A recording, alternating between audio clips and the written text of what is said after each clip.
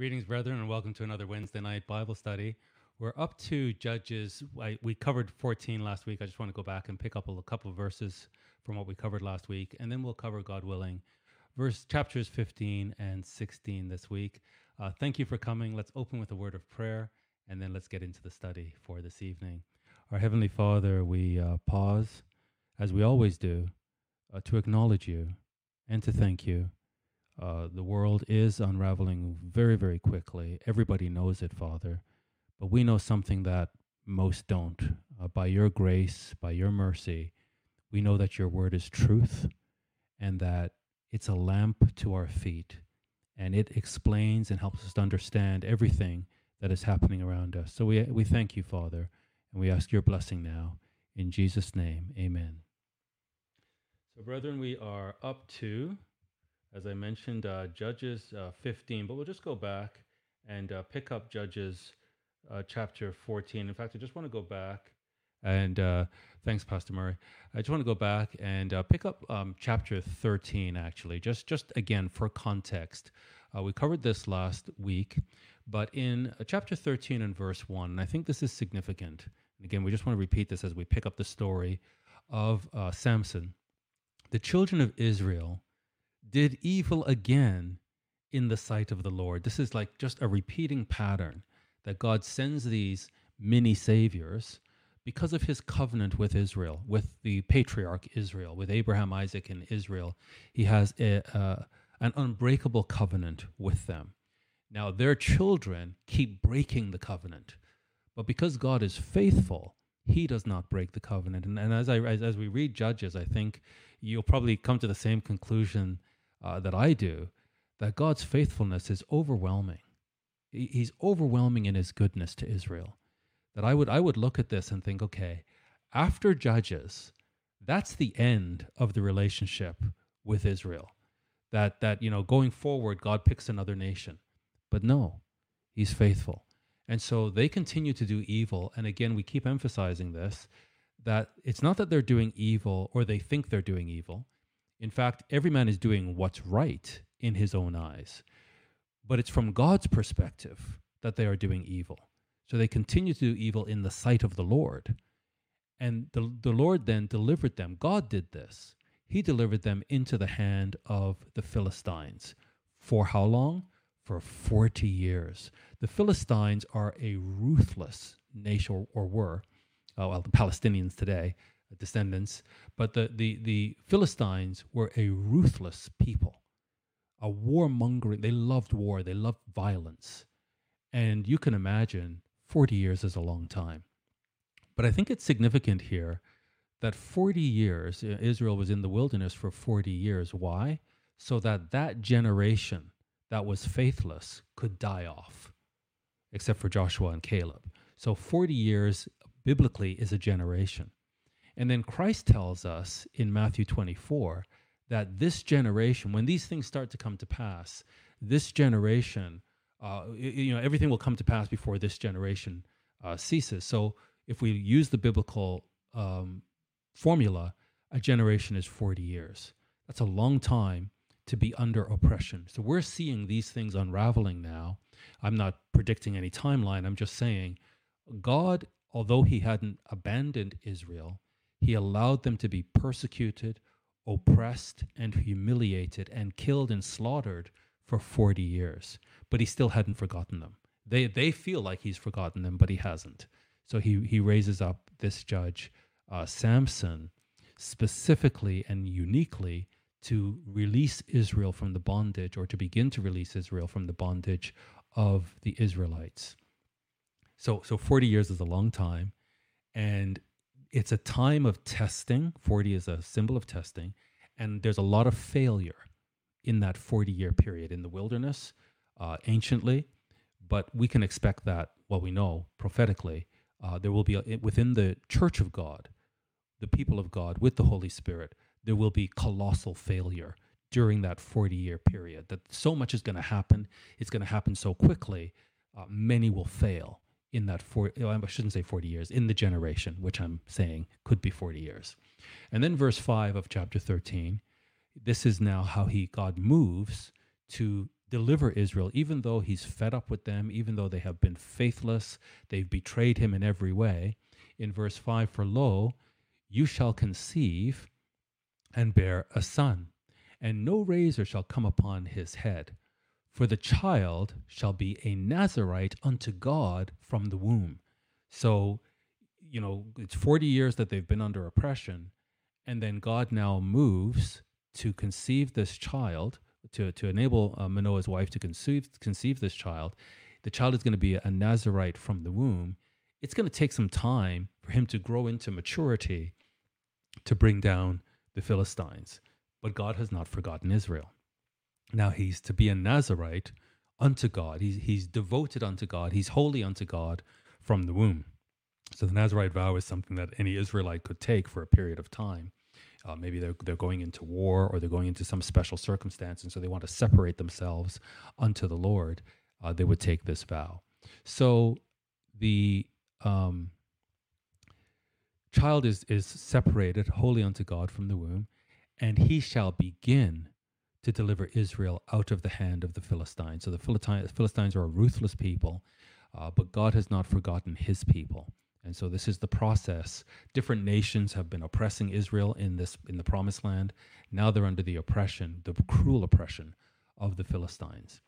And then in verse 18, and the angel of the Lord, or we think angel, but the Hebrew is the messenger of the Lord, said unto him, why do you ask thus after my name, seeing it is secret? And that word in the Hebrew means wonderful. And I didn't cover this last week, but he's saying my name is wonderful. And this is an indication to us that this, in fact, is Jesus Christ himself, that he is taking a personal interest in the deliverance of Israel, that he comes personally to visit Manoah's wife and to give her the instructions that this child must be holy, must be separated unto God from birth. So Manoah took a kid with a meat offering and offered it upon a rock unto the Lord. And the angel, or the messenger, did wondrously, and Manoah and his wife looked on. So the angel would have accepted the offering, or the messenger consumed the offering, and then we saw that it went up with the fire. Now, that word that's used in Judges 13:18 for wonderful, we see the same word, or the root, in Isaiah 9 and verse 6, where it says, for unto us a child is born, unto us a son is given, and the government shall be upon his shoulder, and that us is Judah, the child is delivered unto Judah, and his name shall be called Wonderful. And so this is the same Hebrew root that is translated secret in Judges.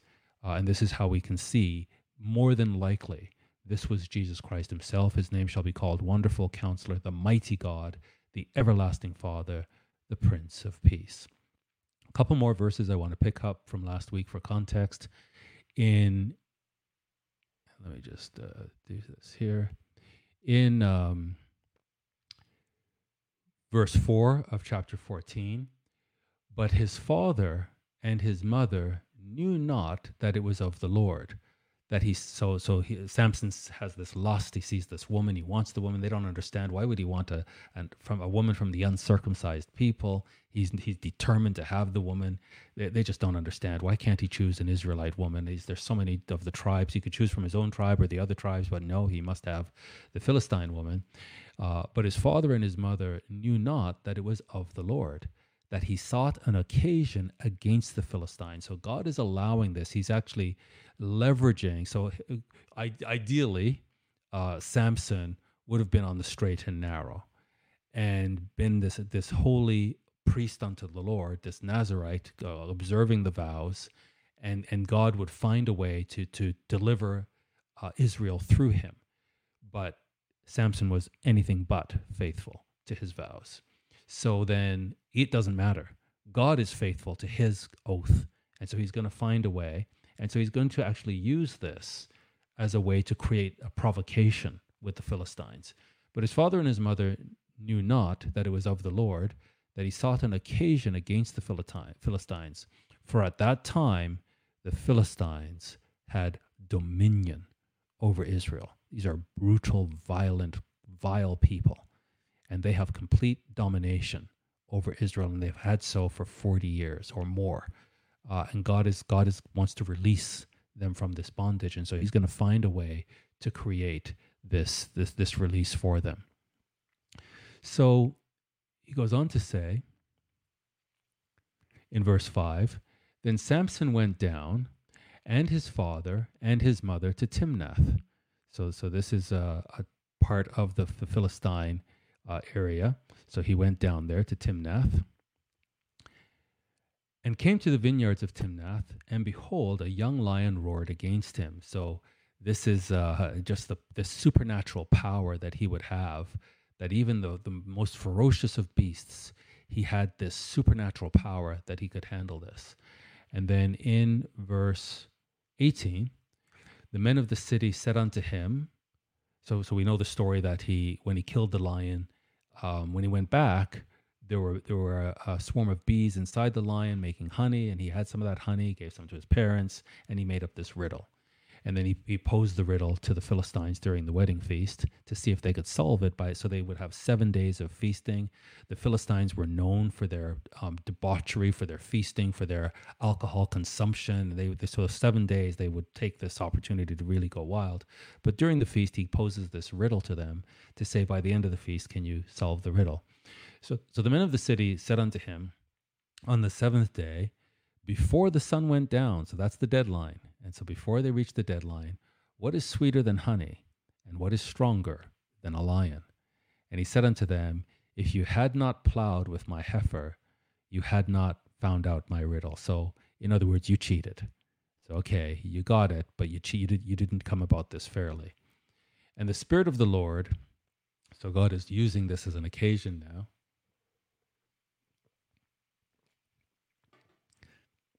The Spirit of the Lord came upon him, and he went down to Ashkelon and slew 30 men of them and took their spoil. So he was going to give them 30 changes of garments. So he actually took it from the Philistines. So this is a way of enriching them. Whoever won the riddle or the bet would be enriched. But he actually went and killed these Philistines, took their clothing, and gave it to these people that solved the riddle, and gave change of garments unto them, which expounded the riddle. And so he did that, but his anger was kindled, and he left the feast and went up to his father's house.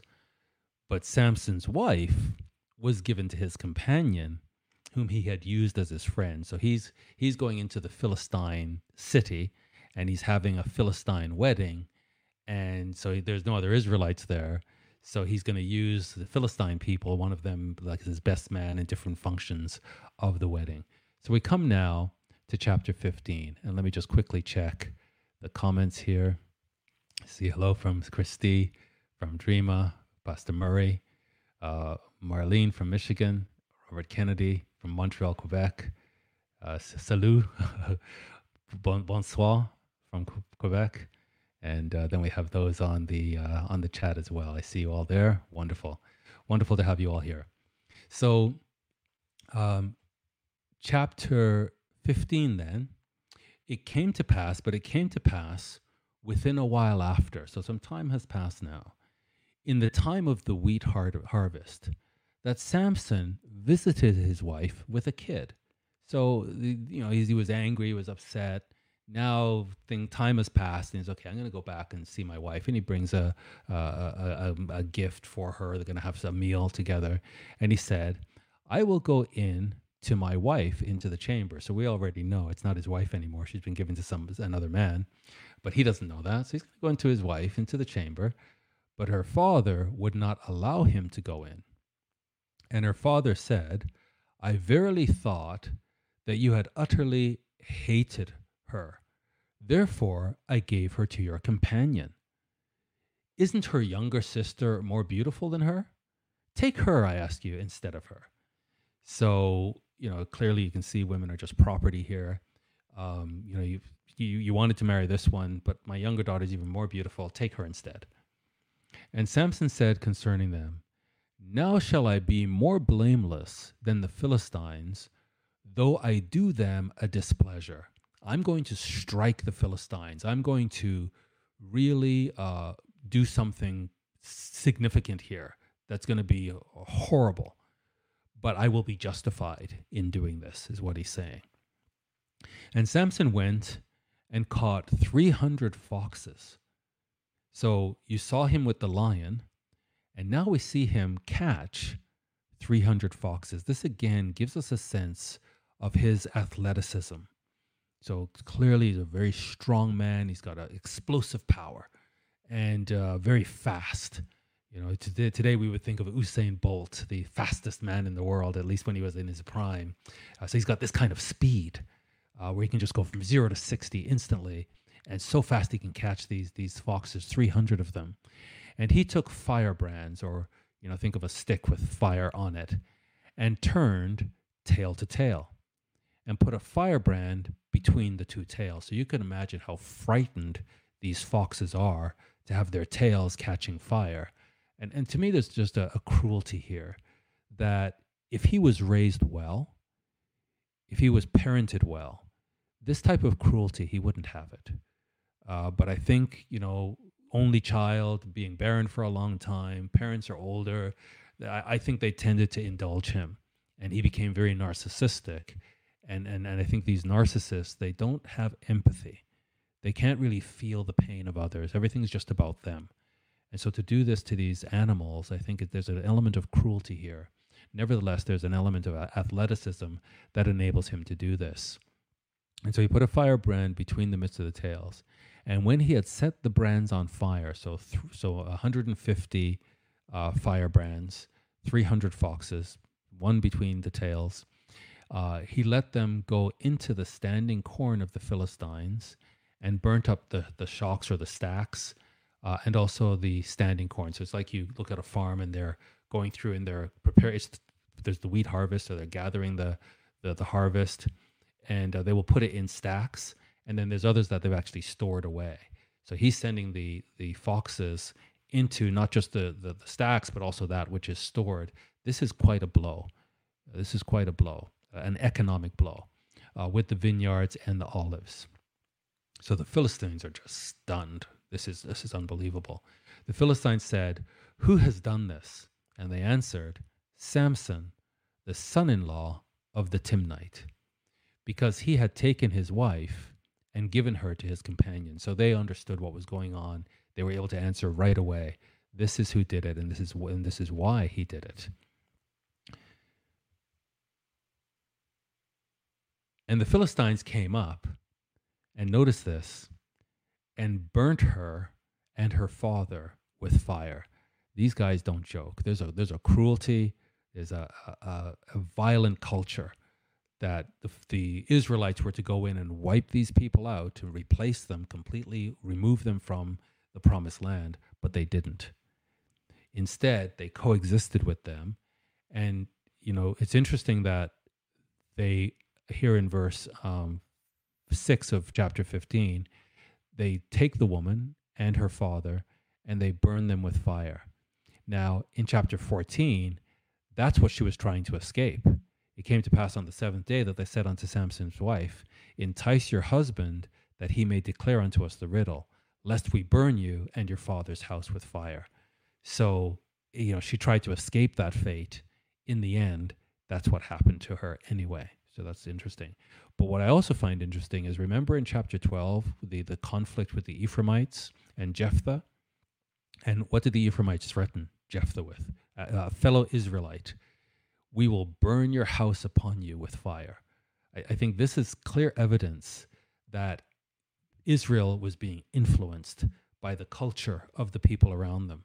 And instead of wiping these people out, they coexisted with them and started to pick up their practices. So that brutality that we see amongst the Philistines, we now see it among the Israelites as well. Back to chapter 15, verse 7.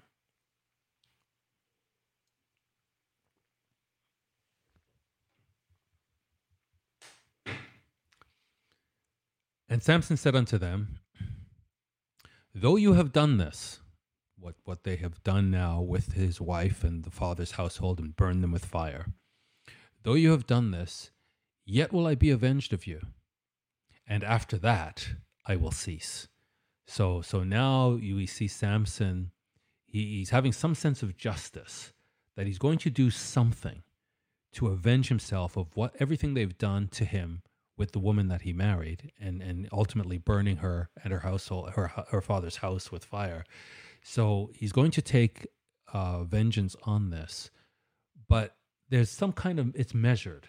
There's something he's going to do, and after he's done it, then he will stop. So it's not limited wrath or unlimited wrath. And he smote them hip and thigh with a great slaughter. This is incredible. So he's just really, so there, even though it's somehow limited, it's significant.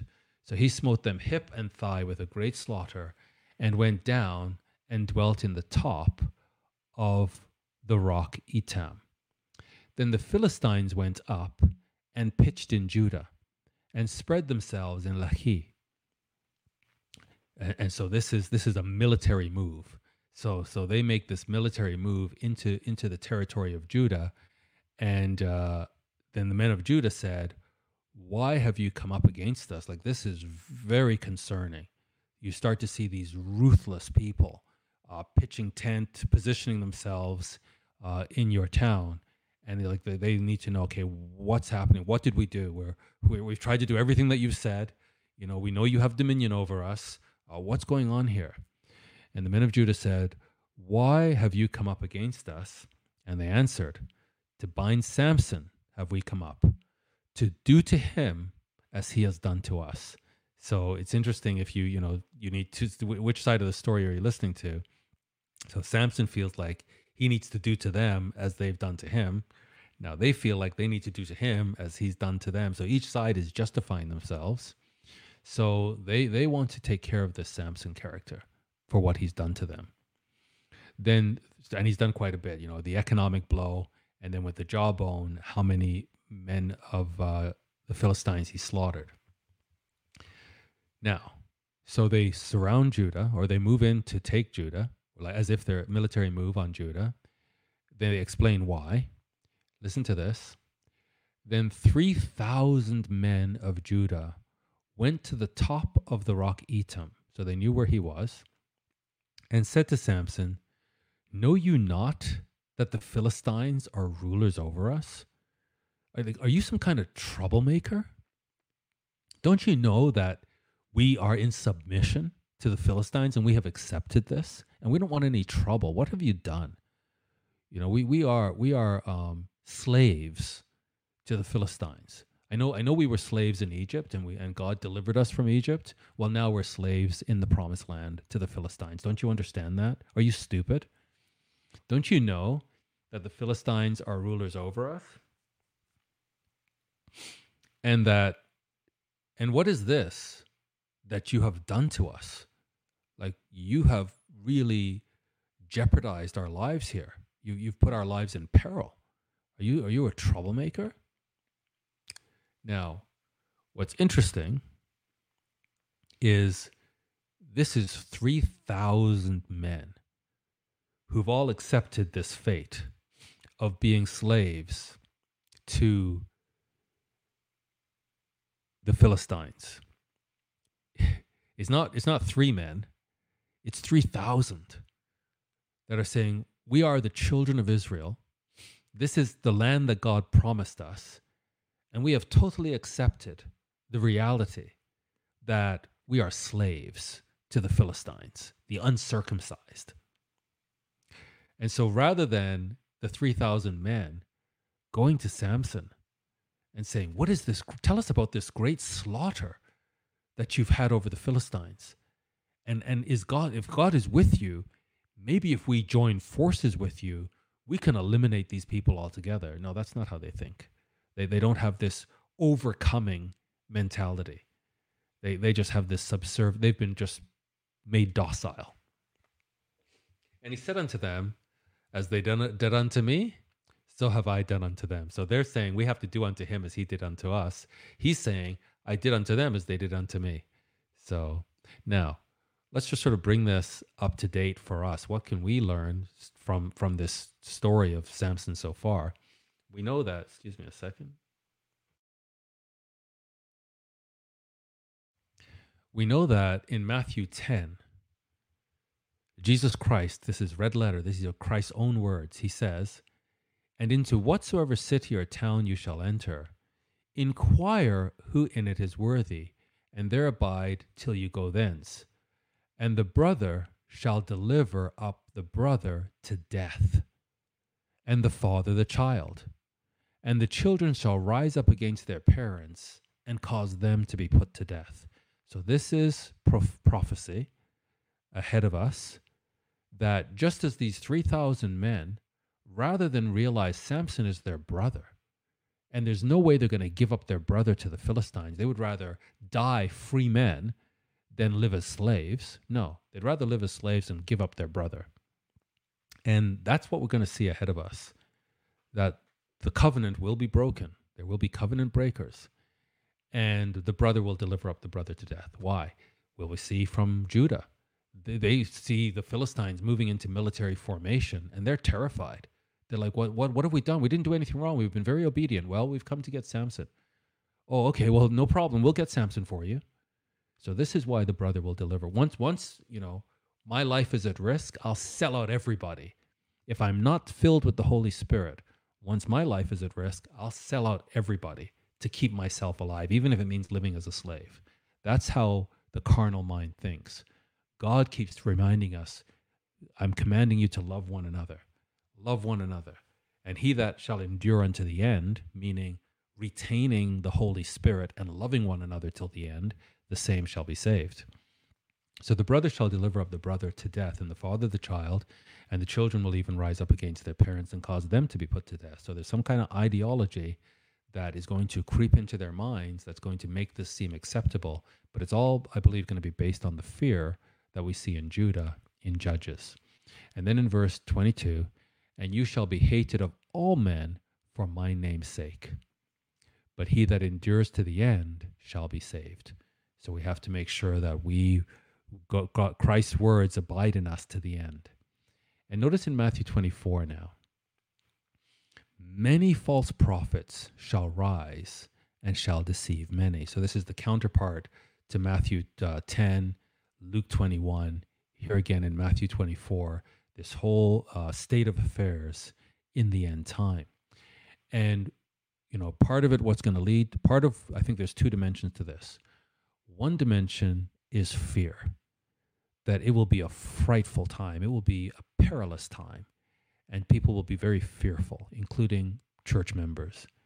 The other piece of it is ideology, false ideas, philosophy. And I think that we don't understand how important ideas are. Think of ideas, I want you to think of ideas in two ways. One way is that ideas are viruses, and they're contagious. So someone hears an idea, and they think it's true, and they accept it, and then they spread it. And then, the saying, people don't have ideas. Ideas have people. Ideas possess people. So ideas are viruses, they're contagious. The other way that I want you to think about ideas, or the other dimension of ideas, is I believe that ideas are gateways to the spirit world. Let me explain what I mean. The gospel is an idea. The kingdom of God is an idea. We preach the gospel. Somebody hears the gospel. They're moved by the gospel. They investigate the gospel. They search the scriptures, and they come to be convinced that the gospel is true. They come to the point then of being baptized. But in that process, beginning with the idea of the gospel, they give themselves over to God. And now, because of that idea, they are now under the influence of the spirit world. The Holy Spirit now has influence over them and in their mind, but the door that opened was an idea. So ideas are gateways to the spirit world. So we see how it works with the gospel and the Holy Spirit. I'm proposing that the exact same thing happens in the demonic world. That ideas are viruses. They catch on, they're contagious. And so somebody hears an idea, and it's subtle, it's crafty, but they fall for the idea. That's why it says many false teachers shall rise. They'll be preaching false ideas, and they'll deceive many. And so with those false ideas now, think of these ideas as, so the gospel is ultimately an attitude of love, agape. Ultimately, the gospel leads to this attitude of agape. Every other idea will ultimately lead to an attitude of hatred, that many will betray, hatred, and envy. What did Solomon say? When somebody dies, their love, their hatred, and their envy dies with them. So on the one hand, we have love. On the other, we have hatred and envy. So these ideas, think of our culture today. We talk about cancel culture, that people cancel you, they deperson you. That's an idea. That's an idea of hatred. And so as you adopt these ideas and with them, the attitudes that go with them, that opens you up, or opens one up to the spirit world, the demonic world. And so we're seeing now incredible violence. It's like a contagion. That how is everybody getting swept up in this and doing things that were unimaginable 10 years ago, 20 years ago? Now it's commonplace. You see this mob mentality because ideas have gotten into people's heads, and those ideas have opened them up to demonic influence. In 1 Timothy 4 and verse 1, the Spirit speaks openly. The Spirit is very, very clear about this. There should be no confusion and therefore no excuse. The Spirit speaks expressly that in the latter times, some shall depart from the faith. The faith is an idea. The faith is an idea. And they will give up that idea. They will give up that concept, that worldview, and they'll adopt something else that false teachers are preaching. And in doing that, they will give heed to seducing spirits, and notice this, doctrines or ideas of devils, teachings from devils. So we have to be this is why we as elders fight so hard to withstand and repel false ideas. Because it's not just about ideas. It's about brethren opening themselves up to demonic influence. And we cannot stand by and watch that happen. When we all ultimately stand before Jesus Christ alone, with nobody else, just us and Christ, these people will have no excuse, because the Spirit speaks expressly, and we have warned vehemently, beware of these false ideas. So that with these false teachers and false ideas, one opens themselves up to doctrines of devils and seducing spirits. And so what we're seeing in the world today will even spill over into the church. Speaking lies and hypocrisy, notice this, having their conscience seared with a hot iron. When your conscience is seared, you're capable of anything. And so we can betray brother, we can have brother put to death, we can kill the child, we can kill the parent, we can be horrible people. But these ideas have seared our conscience. If the idea of the God family stays in our mind and we retain that love until the end, we can never do these things. But if we give heed to seducing spirits, the ideas sound good. Oh, they sound so lovely. There's good rhetoric. They're seducing. But then it opens us up to the demonic world. And we give heed to it, and then our conscience is seared. In 1 John 4, the Apostle John says, "Beloved, believe not every spirit." Come on. Have a bit of spiritual common sense. It's going to sound good. Even though it's men talking, but it's doctrines of demons. So the ideas, we must know what is the source of this idea. And Christ says, you shall know them by their fruit. What fruit do they have? So please, brethren, my beloved brethren, don't believe every spirit. Don't be gullible. Don't be naive. Have a bit of discernment. Instead, test the spirits, whether they are of God.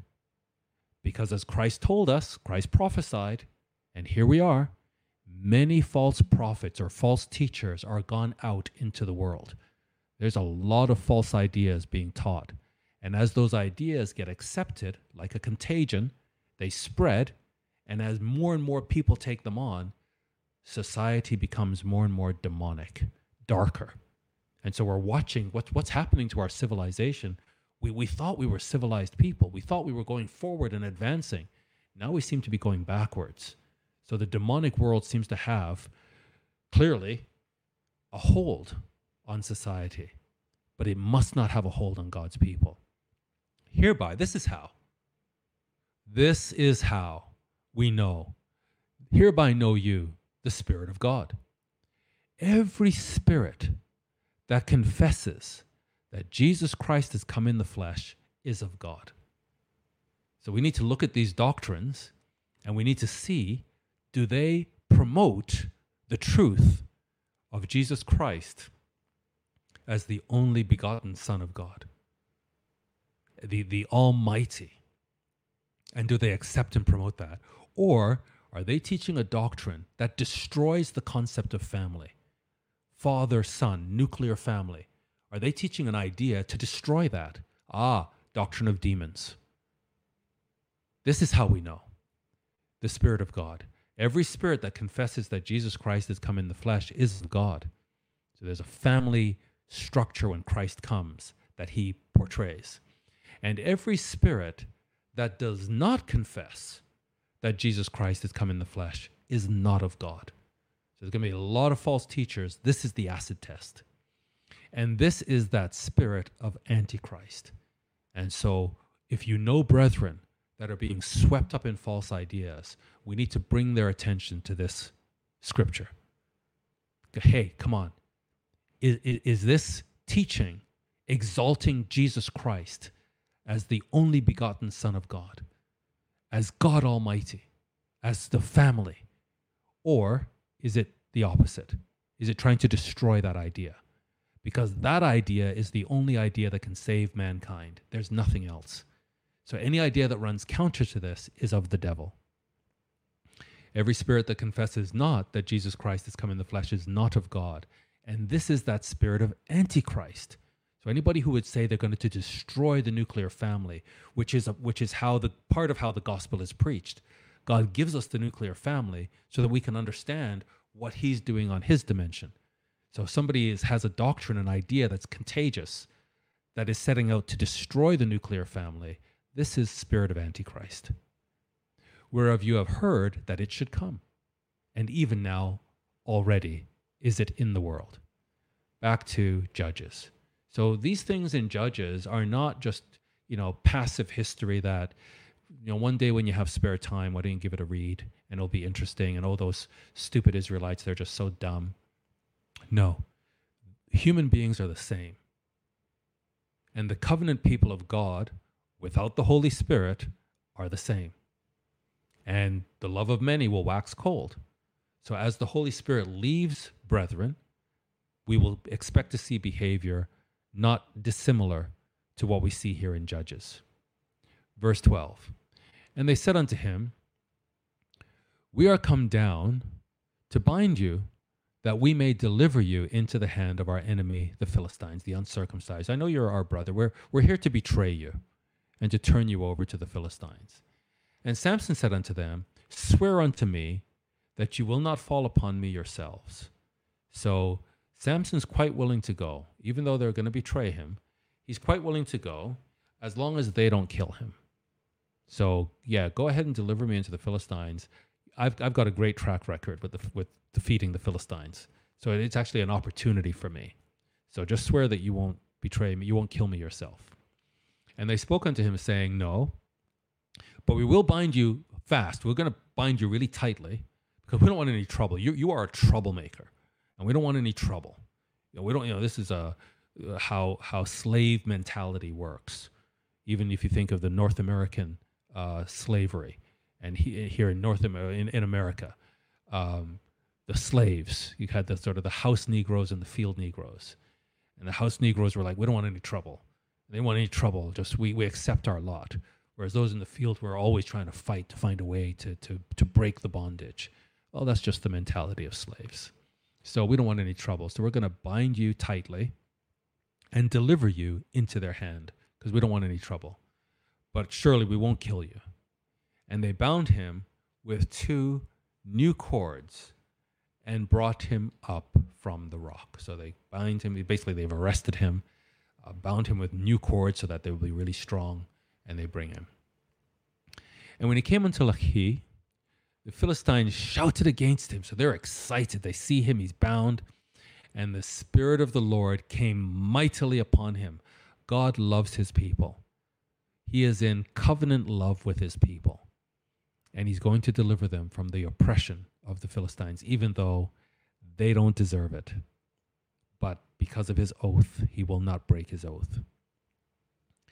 The Philistines shouted against him, and the Spirit of the Lord came mightily upon him.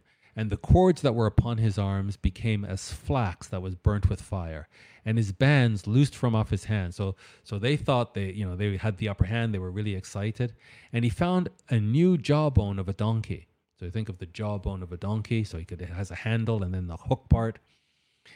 And put forth his hand and took it, and slew 1,000 men therewith. So that is quite something.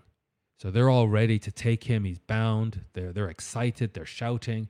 And he finds this jawbone. And throughout, it's amazing how when we trace the history here in Judges, there's always these weapons that are just unlikely weapons. Israel's under oppression. They don't have strong military weapons. But there's some, it's a tent peg. It's a special knife. It's a jawbone. God is always there. And it doesn't matter what the enemy has, what military might the enemy has when Israel has God. With the jawbone of a donkey, heaps upon heaps, with the jaw of a donkey have I slain 1,000 men. That is something else. 1,000 men in military formation, ready, and he slays 1,000 of them. And it came to pass, when he had made an end of speaking, so he declares his victory, he cast away the jawbone out of his hand and called that place Ramath Lehi. So Lehi meaning the jawbone, and Ramath meaning hill. So the hill of the jawbone. And so that's his victory. He's quite proud of this. This is the name he gives this place. And he was really thirsty. He was sore thirst. So that was a lot of athleticism, a lot of work in the heat. He's really dehydrated now. And called on the Lord and said, you have given this great deliverance into the hand of your servant. So that statement right there, and why he wasn't fearful about going into the hands of the Philistines, he knew from birth that he was set aside for this purpose. And in taking down the lion, in all of these defeats that the Philistines suffered up to now, he knew that he had special powers over the Philistines. And he knew that power came from God. And he acknowledges it here. You have given this great deliverance into the hand of your servant. And now, shall I die for thirst and fall into the hand of the uncircumcised? So this doesn't make sense to him. So he appeals to God. But God clave a hollow place that was in the jaw. And there came water thereout. So he had thrown the jaw down. Now he can pick it up again and see water come out of it. And when he had drunk, it's a perfect weapon, but it probably is like a ladle now to drink from. And when he had drunk, his spirit came again. And that means he was revived. So where he was dying and just really dehydrated, this water now revived him. And he revived. Therefore he called the name thereof Enachor, which is in Lehi unto this day. So that just means, the calling out, the one who called out and got a response. And he judged Israel in the days of the Philistines 20 years. So again, this word judge, let's be careful. This doesn't mean like a Supreme Court judge. And the people are coming to him and saying, what do you think about this? And my neighbor did this. And what do you think? And what's your judgment? It's not that. He's a savior of Israel. So for 20 years now, he is constantly overcoming the Philistines and delivering the Philistines. He's a mini savior. He's delivering delivering Israel from the Philistines. That's what it means that he judged. Then went Samson to Gaza. So same Gaza to this day. This was Philistine territory. So he went to Gaza and saw there a harlot. This is the man who just said, God, I know that you delivered them into my hand. I don't want to die from thirst and then they can take me over. You've answered my prayers. So this man knows that God is the one enabling him, and yet he is so impulsive. He is so lustful. He's just so undisciplined in his appetites. And again, I think this has something to do with the way he was parented. That he's so narcissistic, he's so impulsive, he has no impulse control. Just whatever he wants. And go and get me that woman, and I want this now. Then went Samson to Gaza and saw there a harlot, a prostitute, and went in unto her. There's nothing to him, even though God just gave him this mighty deliverance. And it was told the Gazites, saying, Samson has come here. And they surrounded him. And Gazites are just Philistines, just in this particular city. And they surrounded him and laid wait for him all night in the gate of the city, and were quiet all the night, saying, in the morning, when it is day, we shall kill him. So they know now where he is. They finally know his whereabouts. At some point, he has to come out of the city. So they'll just wait till the morning. And when the gates are closed all night. But when the gates open in the morning, and when he tries to, they're going to put him to death. And Samson, he didn't stay till the morning. He lay till midnight and arose at midnight. So he had his relations, he falls asleep, then he wakes up at midnight. And then he arose at midnight. And he doesn't have to wait for the city gates, these big iron gates. And the Philistines actually were very good with iron, and that made them very advanced as a civilization. He doesn't have to wait for them to unlock the gates. He took the doors of the gate of the city and the 2 posts and went away with them, bar and all. This man is powerful. He is just raw power. And he knows that it's because of God that he has this power. And put them upon his shoulders and carried them up to the top of a hill that is before Hebron. And it came to pass afterwards, so again, this is the man's character, and what should be really, really clear here by now, if we haven't gotten it by now, is God does not need perfect people to deliver his people. The judges are not of perfect character. I mean, Othniel, it was the best. And then since Othniel, it's just been going downhill. And Samson is horrible. He has horrible character. And today, people will say, the president is a womanizer, therefore God can't use him. No womanizer like Samson. This is a real womanizer. The point is not Samson's character. The point is God's covenant with his people and his mercy upon his people. And he will use imperfect judges to deliver his people. It came to pass afterwards that he loved a woman in the valley of Sorek, whose name was Delilah. And you never hear Samson loving an Israelite woman. He's just always going after these foreign women. And the lords of the Philistines came up unto her and said unto her, entice him and see wherein his great strength lies, and by what means we may prevail against him. So the Philistines, as pagans worshiping idols, they are open to demonic influence.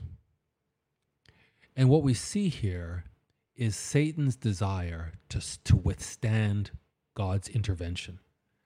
And so he wants to figure out how, by what means may we prevail against him. And I think in our walk as Christians with the Holy Spirit, we can imagine that Satan's demons are asking the very same thing of us. By what means can they prevail against us? And each one of us has our different Achilles heel. And they're watching, and they've been studying from birth. And so we need to be very, very careful And Samson's mistake was being unequally yoked. And we need to be very, very careful, especially now, at the time that we're heading into. We cannot put ourselves in position where we are unequally yoked. And we're married to someone who has a completely different set of priorities than we do, because the world is going to change. It's going to change very rapidly.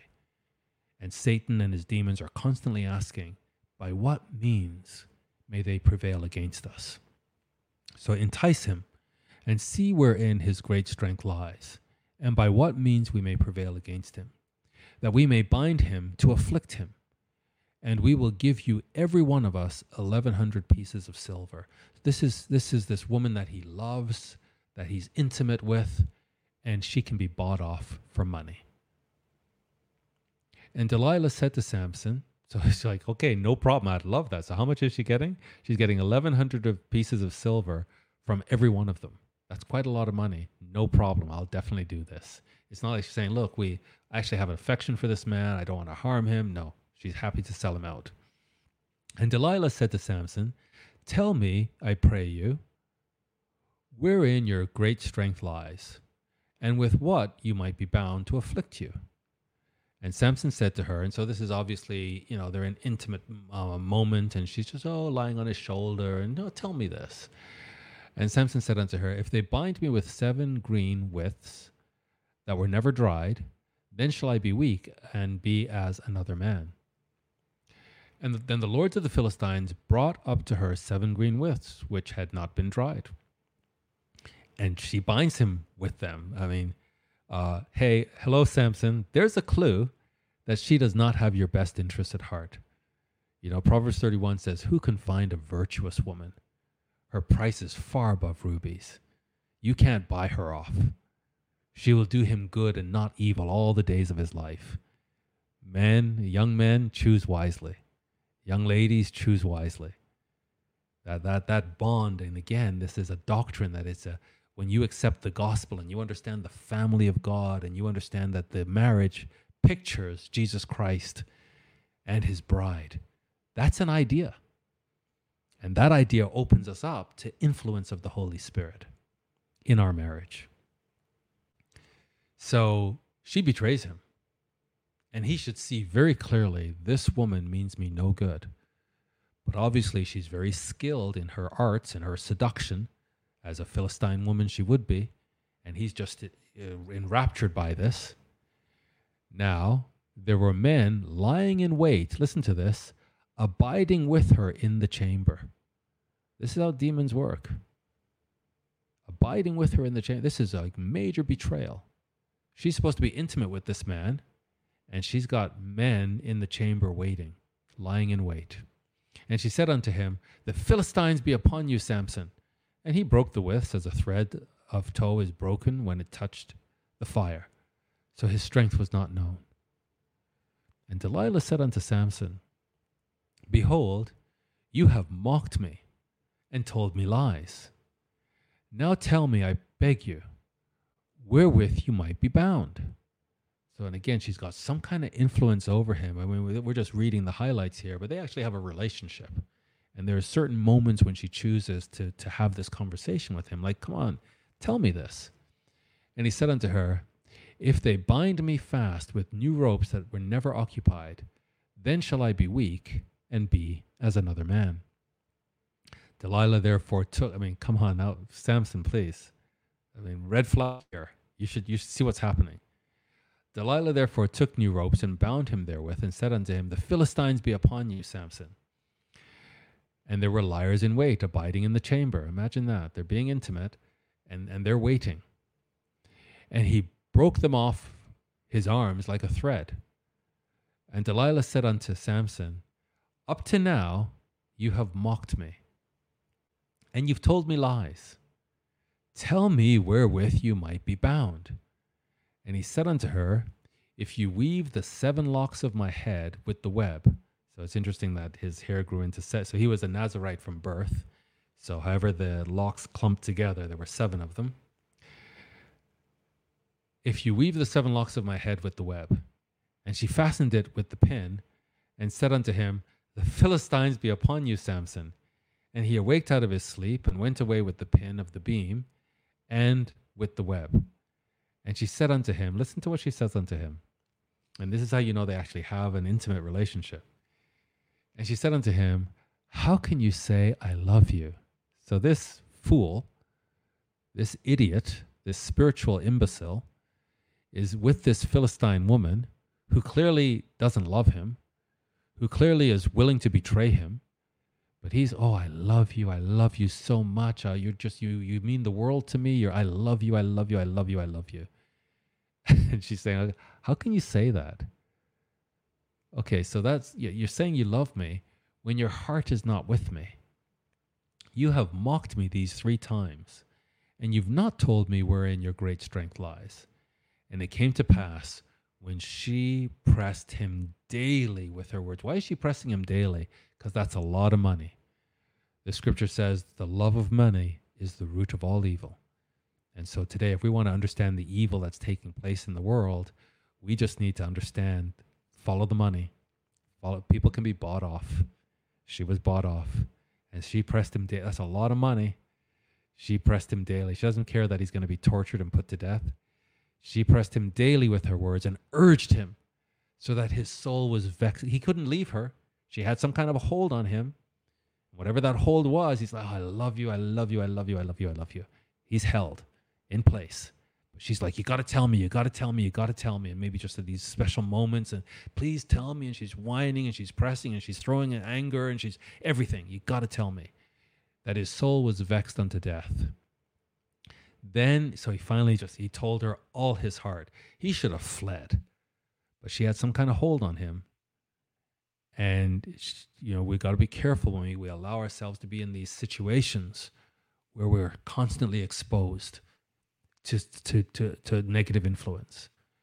Then he told her all his heart and said unto her, There has not come a razor upon my head, for I have been a Nazarite unto God from my mother's womb. So he understood the oath very well and very clearly.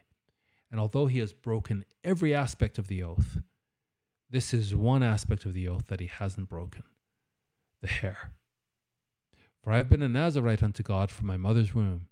If I be shaven, which that means the oath, that's what you do when you shave, the oath is now ended. If I be shaven, then my strength will go from me, and I shall become weak and be like any other man. So these Philistines are strong men. He'll be a typical strong man, but not this supernatural strength where he could slay 1,000 men with a jawbone. And when Delilah saw that he told her all his heart, this is different now. Like she can see, okay, I got him. Like he is really, this is it. He's being transparent. So now that she sees, like he is just totally vulnerable now. Does she say like, wow, you really do love me. And I love you. And when Delilah saw that he had told her all his heart, she sent and called for the lords of the Philistines. She called the leaders. Okay, I've got him now. Remember the money you promised? Saying, come up immediately, for he has shown me all his heart. So this idiot, this spiritual imbecile, doesn't see that there's no relationship here. He thinks there is. She despises him. She looks at him and he's a horror. She's some kind of beast to her. But he thinks they're in love. And he can show her this and everything will be fine. The lords of the Philistines came up unto her and brought money in their hands. So we've got it. Here's the money. We see that this is the real deal. And she made him sleep upon her knees. Now, how did she do that? Well, he's telling her, I love you. And she's telling him, I love you too, Sam. I love you. And so she gets him to sleep upon her knees. And she called for a man, and she caused him to shave off the 7 locks of his head. So she's a clever woman. She knows how to use her feminine wiles, exhaust him, get him to go into a nice deep sleep, and everything's just perfect now. She's using her head. He has no idea what's going on. He thinks they're in love. So now this man is able to shave the 7 locks of his head, and she began to afflict him. She despised him. All of that intimacy, she hated it. She hated him. But there's money involved. And she began to afflict him, and his strength went from him. And she said, "The Philistines be upon you, Samson." And he awoke out of his sleep and said, "No problem. Here come the Philistines. I have broken every vow of this Nazirite vow, and God has always been good to me. So no problem. I will go out as at other times before." And again, we have brethren who play with sin. There are people in the church committing adultery, people in the church committing fornication, and God doesn't act right away. People in the church lying, stealing, God doesn't act right away. And therefore we think we get away with it. And then our heart grows more confident. And we think that, we can still come to services and everything's fine. But there's a time when it's not fine anymore. God gives space for repentance. But at some point, God's patience runs out. But here, the vow ends when you cut the locks off. And so now the vow is over. He doesn't realize this is different now. I will go out as at other times before and shake myself. But he didn't know that the Lord was departed from him. He didn't know that. And we have to be careful. What does John 15 say? Christ says in John 15 that he's the true vine and his Father is the husbandman. And every branch that does not bear fruit, the Father takes away. And then in Matthew 24, he says the love of many shall wax cold, and brother shall betray brother. So as brother is influenced by false teachings and false ideas and false doctrines and opens themselves up to seducing spirits, they begin to lose the Holy Spirit, which is what John 15 is saying, that the Father will remove them. So they can still be in the assembly. They're still coming to services. They're still keeping the Sabbath, but the Holy Spirit is being taken from them. And as the Holy Spirit is being taken from them, God is removing them and cutting them off from the true vine. But they don't realize God is not with them anymore because it's a gradual process. And so we need to be so careful, brethren, and cling to Christ and abide in him and let his words abide in us. Don't accept the doctrines of demons. Don't cozy up to seducing spirits the way Samson cozied up to a seducing spirit. He didn't know that the Lord was departed from him. Brethren will not know that the Father has removed them. They'll just find that, or we will observe, they have attitudes of hatred. They're easily provoked. They're not easily entreated. This is the Father removing them from the true vine. But the Philistines took him, and what did they do? They put out his eyes. His eyes that got him into so much trouble. His eyes that everything he lusted for, he went after. And that's the first thing they did. So that's sort of just punishment. And brought him down to Gaza and bound him with fetters of brass. And he did grind in the prison house. So he's just a slave now, pushing this mill, grinding the wheat. Howbeit, the hair of his head began to grow again after he was shaven. So it's as if he's going back into this because he was set to be a Nazirite. So he's going back into the vow. And the Lord of the Philistines gathered them together for to offer a great sacrifice unto Dagon, their god, and to rejoice, for they said, our God has delivered Samson, our enemy, into our hand. So imagine that. Samson actually enabled these uncircumcised to praise their god Dagon. And when the people saw him, they praised their God, for they said, our God, Dagon. So the Philistines, they worshipped Ashtoreth, they worshipped Beelzebub, they also worshipped Dagon. So here they are. Our God, Dagon, has delivered into our hands our enemy and the destroyer of our country, which slew many of us. So they were just so happy. And it came to pass, when their hearts were merry. Again, they were very good at feasting, even though they were violent when they play, they play. When their hearts were merry, they said, call for Samson, that he may make us sport. So they haven't seen him for a while. He's grinding. Go and retrieve him, and we can just laugh at him. And they called for Samson out of the prison house, and he made them sport. And they set him between the pillars. And Samson said unto the lad that held him by the hand, allow me that I may feel the pillars whereupon the house stands, that I may lean upon them. Now the house was full of men and women. Big party, big festival. They're really having a great time. And all the lords of the Philistines were there. And there were upon the roof about 3,000 men and women that beheld while Samson made sport. So they're mocking him. They're getting him to do things. 3,000 men and women on the roof. I believe there's a lot of people inside the house as well. And Samson called unto the Lord and said, O Lord God. So he's had a lot of time to think. He's had a lot of time to reflect. He's been looking back on a very failed life. But now he's at the end of his life. And he called unto the Lord and said, O Lord God, remember me, I pray you, I beg you, and strengthen me, I beg you, only this once, O God, that I may be at once avenged of the Philistines for my 2 eyes. So he's not really thinking of Israel as a whole. He's, again, just very narcissistic, and he wants to take his vengeance out on the Philistines. And Samson took hold of the 2 middle pillars upon which the house stood, and on which it was borne up, of the one with his right hand and of the other with his left. So he knows what he's going to do. He understands the sort of the architecture of the building. And Samson said, let me die with the Philistines. And so, he's not afraid of death now. He wants to do this last act. And he bowed himself with all his might, and the house fell upon the lords and upon all the people that were therein. So the dead which he slew at his death were more than they which he slew in his life. And again, that was a great act of faith. He prayed to God. He asked God to give him that faith. He knew he was going to die, but he did this out of faith. And so for that, we see in Hebrews 11, he's mentioned in the hall of faith. And what shall I more say?